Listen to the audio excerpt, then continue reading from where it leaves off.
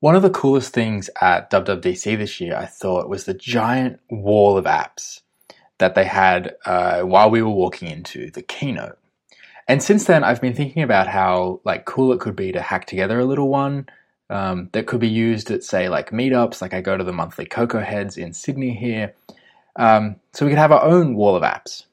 I did a quick little bit of research, and it turns out before my time in 2009 era, Apple used to do a wall of apps back then too, with the live updates from the App Store purchases and things like that. And they looked really cool, but I still think that this year's was a more modern, interesting take. And so I thought I would try and throw one together. And that's what I've done tonight. Logically, I started with the web because I thought that would be the easiest way to propagate it out there and the easiest way for people to get it up on projectors at meetups and things like that. I don't really know a ton of interesting web stuff, so I started with what I do know, which is basic CSS stuff. So I started with a CSS grid, as I've used grid extensively in last year's annual report. And I thought, okay, so let's just lay out a grid of images. I also know a lot about the iTunes API from other projects that I've done. So I'm like, okay, I can use the iTunes API to get a list of the top 100 apps to start with hopes to customize it afterwards. And then I can put those images into a grid, do some basic corner radius on them, space them out. I looked at all of my photos from the keynote and noticed that it was 7 rows high. So made sure it always laid out 7 rows high, made it responsive, awesome, looked great. Now to work out how to animate it. My first attempt was, well, maybe I should take this grid and instead I should lay it out on a canvas and animate the pixels, but that canvas is more work than I know how to deal with.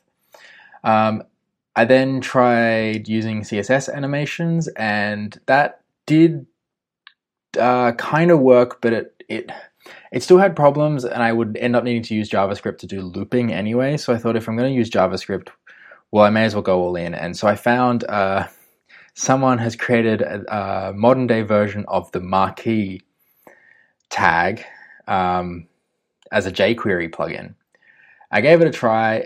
It didn't quite do exactly what I wanted. I had to relay out my HTML. So originally I just had all of them in a grid, and I just laid out the grid's ruling such that it was laid out vertically and then 7 boxes high and then just an infinite number of boxes to the right. Instead, I switched it so I had a grid inside a grid. So there would be one grid that was 7 boxes high, but only 1 wide, and then an infinite number of those inside another grid. And that way I could scroll those across, and so that's what the marquee does. It takes the outer grid and scrolls all of the inner ones across. Now I came across a couple of problems that I solved by looking at the number of items, looking at the width of each item and the width of the window, and working out, is there not enough items to fill the whole screen? If not, just start duplicating the ones from the start. And that's also what this marquee tool does, is it actually duplicates your entire div to be after it. So that way, as it pans across, it feels like it's continuously looping. And that's where I'm at now. It's 8:45 p.m. and it works.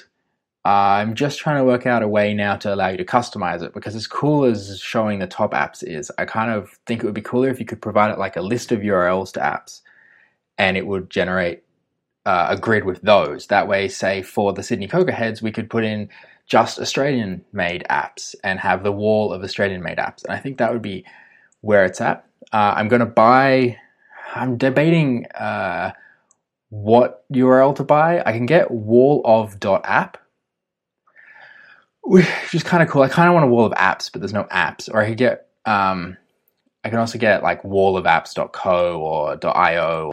Maybe wallofapps.io is actually it's expensive. Wallofapps.co might be the best option. I want to just open it up. You double click anywhere on the window to go full screen. Obviously just normal escape to leave full screen. And then I need to figure out a way to be able to provide it with a list of apps. Then a next iteration, I want to obviously add search functionality in case you don't know the URLs for the apps and things like that. But to start with, that's where it's at. The interesting problems that I came across were kind of just trying to problem solve how to get the animation to work. And it's weird, while the images are loading, it's also really horrible and janky. And I found that on one of my monitors, it looks really bad, and on one of my monitors, it looks really good. In the built-in monitor on the MacBook Pro, it's mostly buttery smooth. On my external monitor, less so. I'm not sure if that's DPI related. That would be my guess.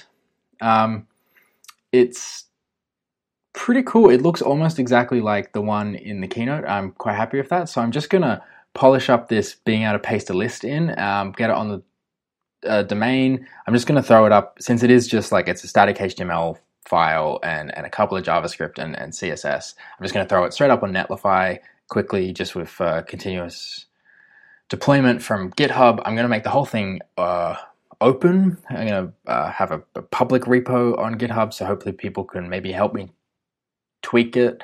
People who know how to actually do web stuff. That would be cool. That's about where it's at now. Awesome. Thank you for subscribing to my podcast. I have no idea how many people have listened to it because naively, I don't actually have any analytics. But so far, no one said they hate it, so I guess that's positive.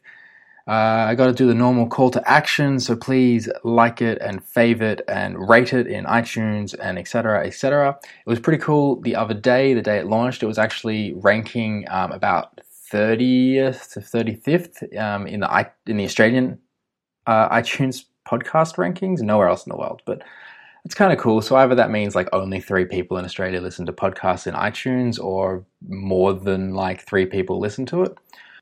Thanks, and I'll catch you in the next episode.